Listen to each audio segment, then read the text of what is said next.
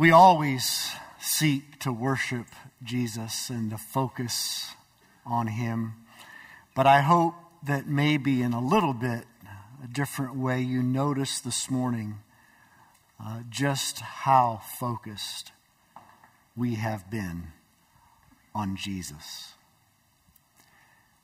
Jesus is the most beautiful one that we could ever imagine. A love for Jesus is what makes the Christian life go. The one thing that the people of Ephesus heard from Jesus was they had lost the love they had at first. In this complex world, it's easy to talk about worshiping Jesus. It's a lot more difficult to actually functionally live that way. We're going to talk this morning about the preeminence of Jesus. That He's first. He's supreme. He's over all. And yet in this complicated world, we can often become disoriented. We can lose focus. We can be drawn off track. Lose our direction.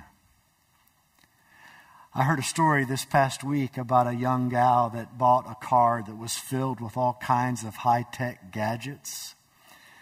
And on the return trip from the dealer, it started raining. She reached down to turn a knob that she thought would turn on the windshield wipers. Instead, suddenly, a message showed up on the dashboard. Turn 360 degrees. She was right in the middle of traffic. She wasn't going to do that. But it stayed on the dashboard. She got home, got out the owner's manual, and she noticed that instead of turning on the windshield wiper, she had inadvertently turned off the directional system, the navigational system of the entire computer. And in order for her to sort of reset the directional system of her new car, she literally needed to drive it in a circle and then point it toward true north and punch a button. It's crazy. It's like what I got to do when I change the oil or reset anything else in a vehicle these days. But what do we do to reset spiritually? To reset spiritually, we need to keep our eyes on Jesus. The theme in Colossians is the Christ-centered life. And the focus this morning is the Christ-centered life through worshiping Jesus. Easier said than done. Remember what we know about the city of Colossae, about 120 miles east of Ephesus, which was on the western coast of Turkey. Very diverse, very cosmopolitan city. All kinds of views, all kinds of perspectives, all kinds of religions. Paul had never met the Colossians. He'd never been to their city, never even seen the church. But he realizes that they're being drawn away from a central focus on Christ. And if they're drawn away from Christ and they're buying into pluralism or what we call syncretism, where you start adding certain other views to the gospel, Paul knows they're headed for trouble. And so Paul composes in Colossians 1 this hymn of praise to Christ. Christology is the study of Jesus. And Colossians 1, 15 to 20 is some of the highest Christology in the entire Bible. It exalts Jesus above all else. It presents Jesus as the beautiful one. And Paul is seeking to call us to fall more deeply in love with Jesus. It's like Paul has presented a picture before our eyes more beautiful than anything imaginable. And he's calling us all back to the centrality of worshiping Jesus. Not primarily in song, although that's important as well, but what has preeminence in our hearts? Who has first place in our lives. Now, if you want to answer what is preeminent in your life, ask yourself the questions. What do you think about most of the time? That's what's preeminent in your life. What causes you to experience the deepest emotions of happiness, sadness, anger, frustration, satisfaction? Well, whatever causes you the deepest feelings is what is preeminent in your life. What do you dream about throughout the day, throughout the week? That's what's preeminent in your life. And oftentimes, can we just be honest? It's not Jesus. It's relationships, marriage, singleness, children, jobs, health. If we're to live the Christ-centered life, we need to worship Jesus. He needs to be preeminent in our hearts without one single rival. Let's read this hymn of Paul to Christ. Let's all stand at our reverence for God's word. The hymn is actually verses 15 to 20, but we're going to read through verse 23. This is the word of God. He is the image of the invisible God, the firstborn of all creation. For by him all things were created in heaven and on earth, visible and invisible, whether thrones or dominions or rulers or authorities, all things were created through him and for him. And he is before all things, and in him all things hold together. And he is the head of the body, the church. He is the beginning, the firstborn from the dead, that in everything he might be preeminent. For in him all the fullness of God was pleased to dwell, and through him to reconcile to himself all things, whether on earth or in heaven, making peace by the blood of his cross. And you, who once were alienated and hostile in mind, doing evil deeds, he is now reconciled in his body of flesh by his death, in order to present you holy and blameless and above reproach before him. If, indeed, you continue in the faith, stable and steadfast, not shifting from the hope of the gospel that you heard, which has been proclaimed in all creation under heaven, and of which I, Paul, became a minister. May God bless the hearing and teaching of his inspired, infallible, inerrant, and authoritative word. This is God's word. He gave it to us because he loves us, and he wants us to see Jesus, and seeing Jesus, to fall more deeply in love with him. Let's pray. And so, Father, we ask that you would remove the scales from our eyes. God, even as the disciples on the road to Emmaus, Jesus was right there, and they were kept from seeing him. And then you removed the scales, and they recognized they were seeing Jesus, and their hearts burned within them. Oh God, might we see Jesus today, and might our hearts burn with passion and love for him. We pray this in Jesus' name. Amen. Go ahead and have a seat. Covenant College is in Chattanooga, Tennessee. And it is our denomination's college. We're part of the Presbyterian Church in America. And Covenant College has as its motto, in all things Christ preeminent. That is God's desire for our lives. In all things, in every arena, Jesus preeminent. In other words, that we would worship Jesus in our marriages, in our parenting, in our careers, in anything and everything, Jesus would be preeminent. And Paul makes three assertions about Jesus that make up this hymn. Let's look at those three briefly. First of all, worship Jesus as the revelation of God. Look at verse 15.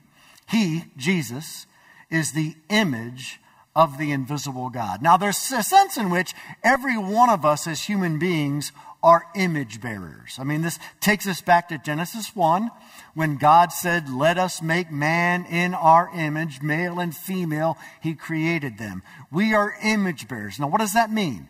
That means that we were created by God, and what we're going to find out here briefly, actually through the agency of Jesus in creation, to reveal, reflect, and represent God on this planet.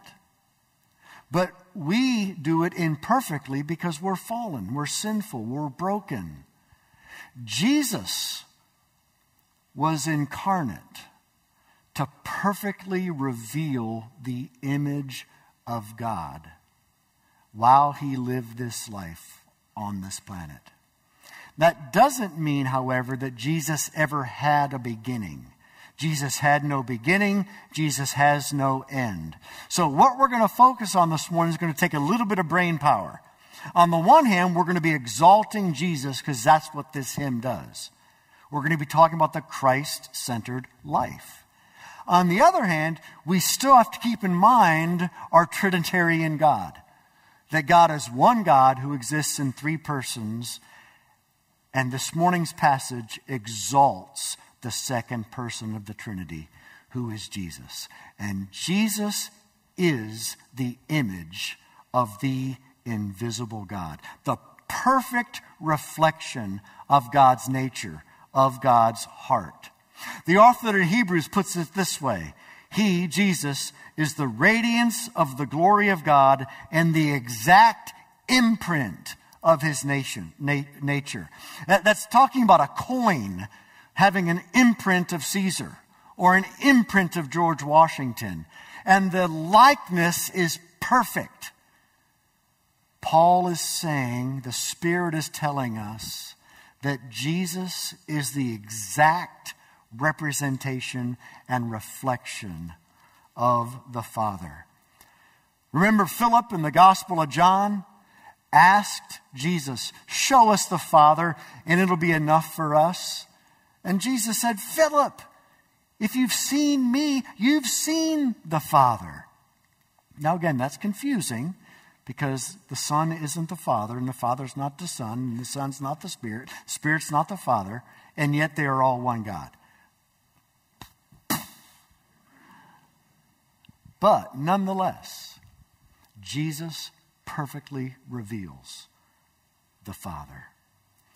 And then in verse 15, the second part, it says, Jesus is also the firstborn of all creation. Now that can sound confusing, because when we think of firstborn, we think of something that was conceived, created, and then born first. And that might give you the thought, well, does that mean that Jesus was created? No, it's primarily talking about the eternal second person of the Trinity being conceived by the Holy Spirit and born of the Virgin Mary, not created. Firstborn in the Middle East, in the Middle Eastern culture, meant the one who was heir to all of the inheritance. Firstborn meant the one who ruled over the household, over all the siblings, and took over once the Father was out of the picture. And of course, that's where it breaks down, because God the Father is never out of the picture. The point is, in reference to us, Jesus is above us all. He is the eternal God. And as we recognize how he reveals the Father's heart, it's just to melt us. It's just to call us to behold him and to love him more. The firstborn of all creation means he's eternal. It also means he's sovereign. Were you struggling to trust Jesus these days? Were you struggling to really rest in his power, in his plan, in his wisdom? As we worship Jesus, we're reminded he's in control. He rules and reigns from the Father's right hand. Look at verse 16. For by him all things were created. All things were created through him and for him. In other words, Jesus is not merely the agent of creation. He's the purpose of creation. The whole reason anything is on this planet is for the glory and knowledge and service and honor of Jesus. It's all about him. Are we worshiping Jesus that way? Or, like Israel, are we a people who honor Jesus with our lips while our hearts are far from him? As we look at this picture of Jesus as the revelation of God, might our hearts be warmed to our Savior.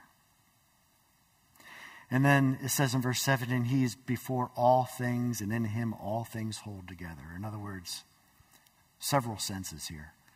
Literally, without Jesus and his power and control, our atoms would blow apart and the world would be disintegrated. Jesus literally holds the universe together. He keeps our gravity what it's supposed to be. He keeps the earth spinning. He keeps us the right distance from the sun. And that's just our little dinky solar system. The universe, Jesus holds together by his power. But not only in that way does Jesus hold things together, it means that life is only coherent when seen in light of Jesus. Life only makes sense when processed in line with Jesus and the gospel. What are you looking for oftentimes, like the Colossians, beyond Jesus for life to make sense? What are you looking for in addition to Jesus to maintain control or to avoid chaos? Whatever we're looking to in addition to Jesus means that Jesus is not preeminent in our hearts. I've said before that when you get down to it, every one of us, because of our brokenness, worships at some level a figment of our own imagination. Now, I don't mean Jesus isn't real. What I'm saying is, because of our brokenness, our background, our family of origin, our wounds, what kind of church we've been in, what kind of Bible knowledge we have, every one of us worships what is actually a figment of our imagination partially, because what we have in our hearts at some level is nothing like who God really is. I mean, it's something, obviously. Well, let me give you an illustration. I had a professor in seminary decades ago now. His name was Scott McKnight, and Scott's still a scholar, writes a lot of books, and he's at a different seminary now. But Scott used to give, or I should call him Dr. McKnight, used to give this entry exam to all of his incoming students. He still does, for what I imagine. And 24 questions, the first 24 questions, were questions related to what the students believe God is like. Then there was a second set of 24 questions, and they were more personal about their individual lives and how they think and what they feel. And listen to the conclusion. By the way, this study has been repeated over and over and over and over again, so it's pretty accurate. The test results suggest that everyone thinks Jesus is actually like them. That even though we like to think we are becoming more like Jesus, the reverse is probably more the case. We're constantly trying to make Jesus more like us. How might you be doing that?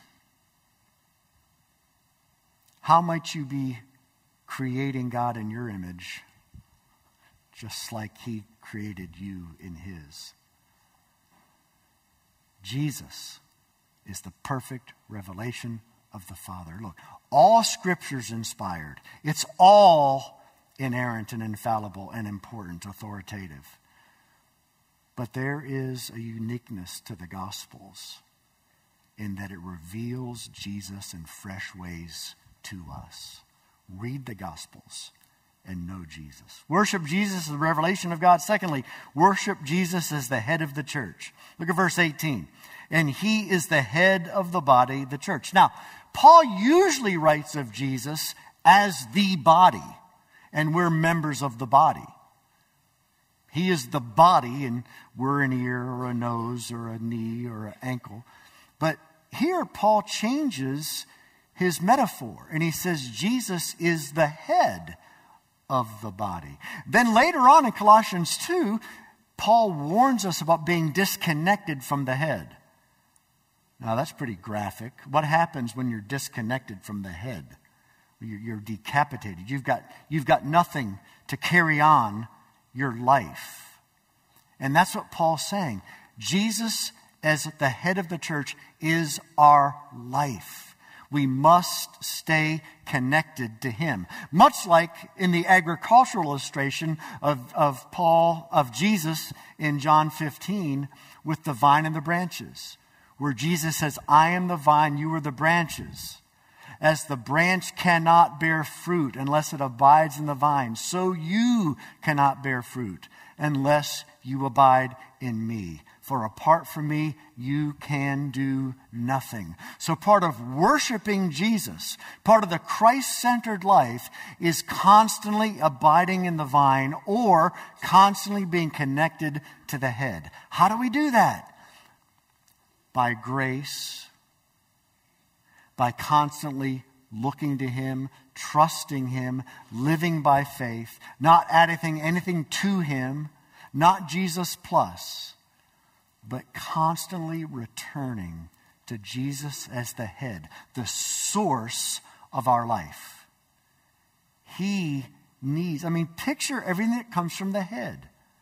The blood flow, the brainstem, the brain, everything in life is dependent upon the brain.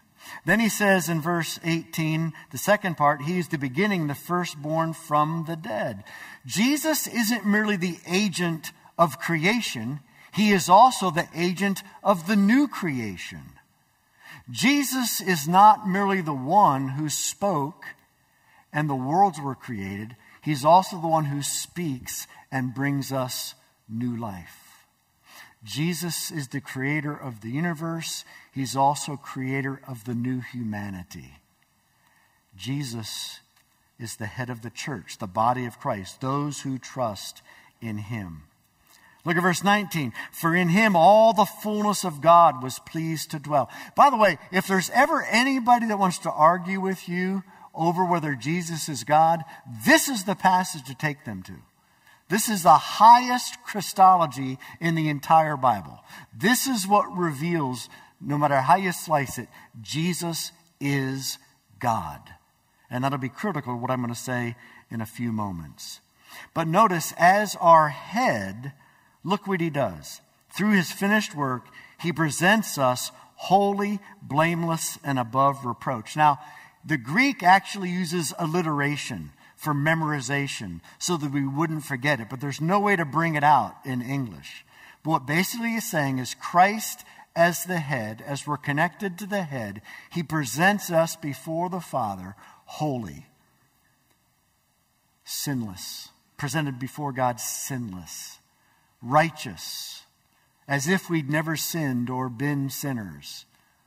And above reproach, well, a better translation perhaps might be free from accusation. How much shame do we live under? How much self-condemnation do we put ourselves under as God's people, the church. But if we know Christ, Christ's finished work on our behalf, his obedient life, his substitutionary death, has brought us to the place before God where we are free from accusation. And if we lose focus on Jesus as our head, then we start looking elsewhere for peace, elsewhere for our identity. I've told you recently that one of the things that Lori and I have gone through, in addition to a bunch of other stuff over the past several months, has been that my identity has been completely and utterly stolen. I am now unemployed as far as the state of Alabama is concerned. They're actually trying to give me money, and I'm having to tell them constantly, I'm still employed. Somebody has signed themselves up using all my information. It has been such a pain. I've had to call the state. I've had to call the Department of Labor. I've had to call the police. I've had to call all of my banks, all of my credit card companies. I've had to spend hours trying to recapture my identity.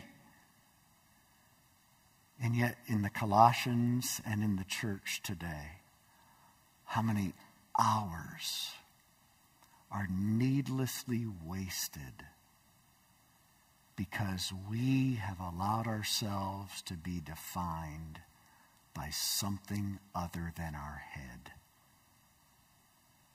That we've begun to add other buttresses to Jesus to help us feel significant or secure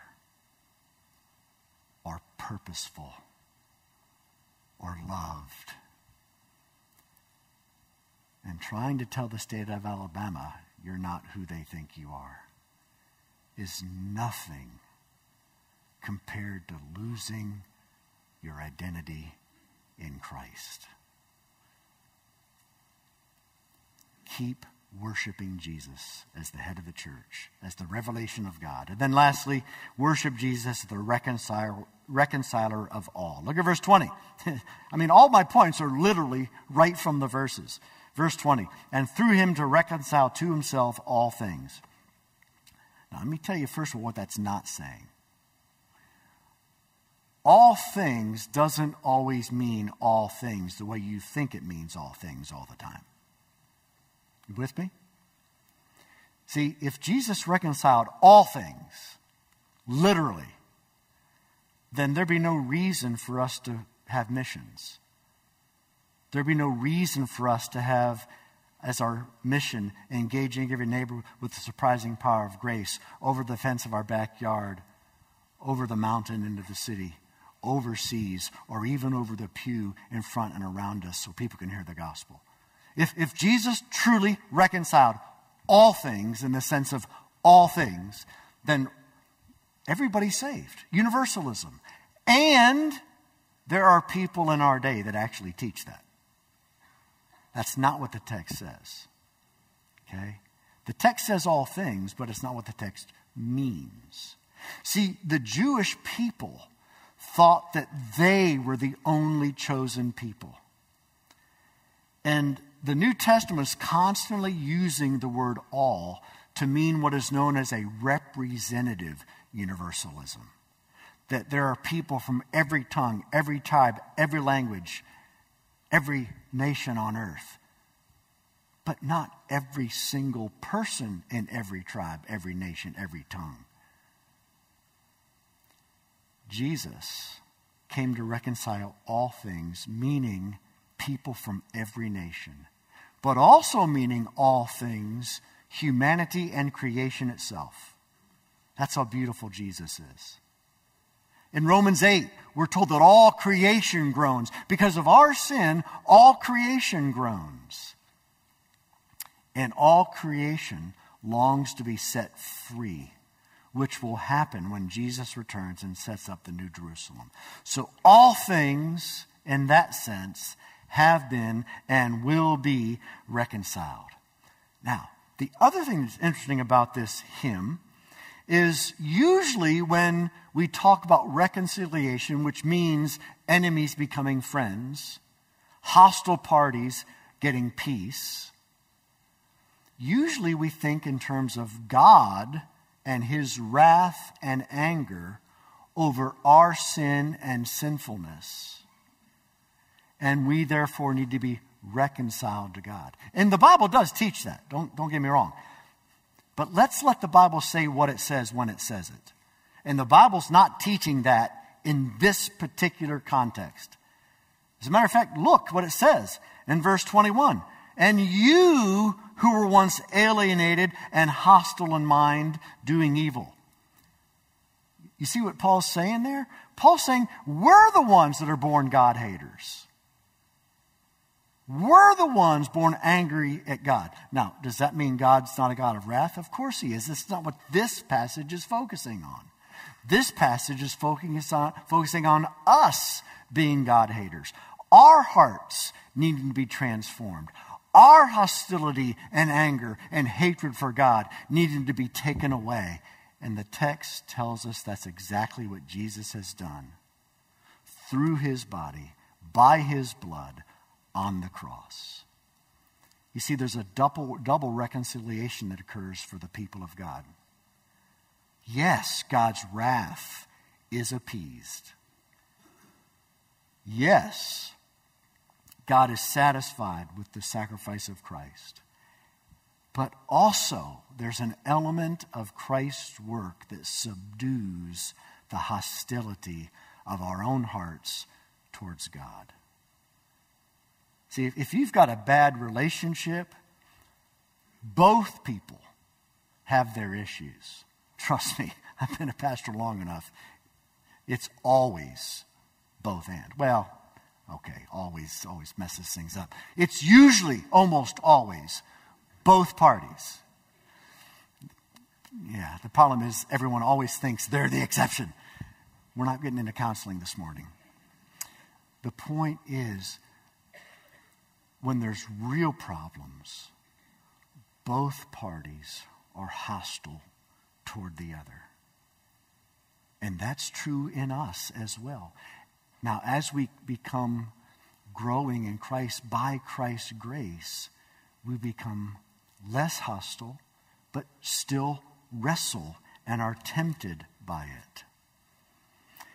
Now, what we tend to do is, in order to say, well, the Christian life's not working, I need to do something more to feel more reconciled, or I need to do something more to make this Christian life work. This is where the Colossians began to fail. You start looking to other things in addition to Jesus to make life work. And that's why Paul says in verse 23, if indeed you continue in the faith, stable and steadfast. In other words, he says in verse 23 at the end there, not shifting from the hope of the gospel. Listen, it is so tempting when we're frustrated with the Christian life, or we're despairing, or we're losing heart. It is so easy to take our eyes off Jesus and go search for something to add to Jesus. It must be Jesus and something I don't know about the Christian life I need to learn. You see that? See how subtle that is? That's Jesus plus right there. Paul says, not shifting your hope from Jesus and the gospel. I know the Christian life is hard. I know it can be frustrating. I know that growth seems to be glacially slow. I get it. I'm just like you. That's what I experienced too. But the temptation is to start looking in other places when only Jesus is the reconciler. Jesus reconciles us with God. Jesus reconciles us with ourselves. Jesus reconciles us with others. And yet we live in a world where everybody's always telling us to look to Jesus and something else. I hate to admit it, but as we close, one of my favorite comedies is Talladega Nights. There, it's out. Now, listen, it's got some rough parts, so I'm not saying I recommend it. Maybe I've only seen, the cleaned up version on cable television. The point is, it's about this guy named Ricky Bobby, who is a NASCAR driver. It's called Talladega Nights because, of course, Talladega down the road. They just had the Geico 500 last week.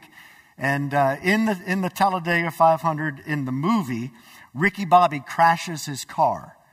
Now, he crashes his car and he's convinced he's on fire. There's nothing wrong with him. It's all on his mind, but he's convinced he's on fire. And as he's running around the racetrack out of his car, this is what he says. Help me, Jesus. Help me, Jewish God. Help me, Allah. Help me, Tom Cruise. Use your witchcraft. Help me, Oprah Winfrey. There's an author named Mark Clark who comments on this scene and says that our culture asserts that worshiping one God doesn't necessarily exclude the other gods. That's rampant around the world and in our country right now. So don't limit yourself to just one God when you can have them all. Mahatma Gandhi once said this, my position is that all great religions are fundamentally equal. Oprah Winfrey says, one of the biggest mistakes human beings make is to believe there's only one way. Actually, there are many diverse paths leading to God. See, pluralism's basic premise is that all religions are true, or at least partly true. So learn from all of them.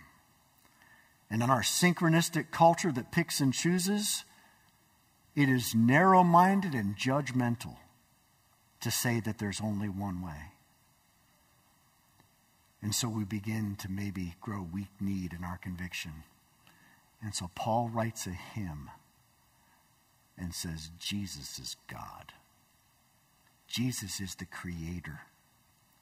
Jesus is the Redeemer, the only Redeemer. Jesus is the restorer of all things. And one day, every knee will bow and every tongue confess that Jesus and Jesus alone is Lord. And so what's the application? Worship Jesus. Trust him completely. Surrender to him entirely. Obey him fully. Serve him continually. Love him constantly. You don't need to run around in circles to reset. We just need to keep our eyes on Jesus. Let's pray. Father, if there's anybody here this morning that doesn't yet know Jesus as Savior and Lord, might today be the day of their salvation. Open their eyes. Again, think of those disciples on the road to Emmaus. We can't see unless you open our eyes. And Lord, for some of us, maybe we're losing heart or losing hope in Jesus only. Lord, may we not shift our focus off of the gospel of Jesus Christ. Jesus, thank you for being such a wonderful Savior, a beautiful Savior. I think of the hymn, Fairest Lord Jesus. You are so fair. God, warm our hearts toward your Son. Might we live for him, for your glory. In Jesus' name, amen. Let's all stand and hear the benediction, the promise of God's mercy and grace in the only Redeemer and Savior, Jesus Christ. Receive it. And now may the grace of our Lord Jesus Christ and the love of God our Abba Father and the fellowship and transforming power of the Holy Spirit be with you now and always. Amen.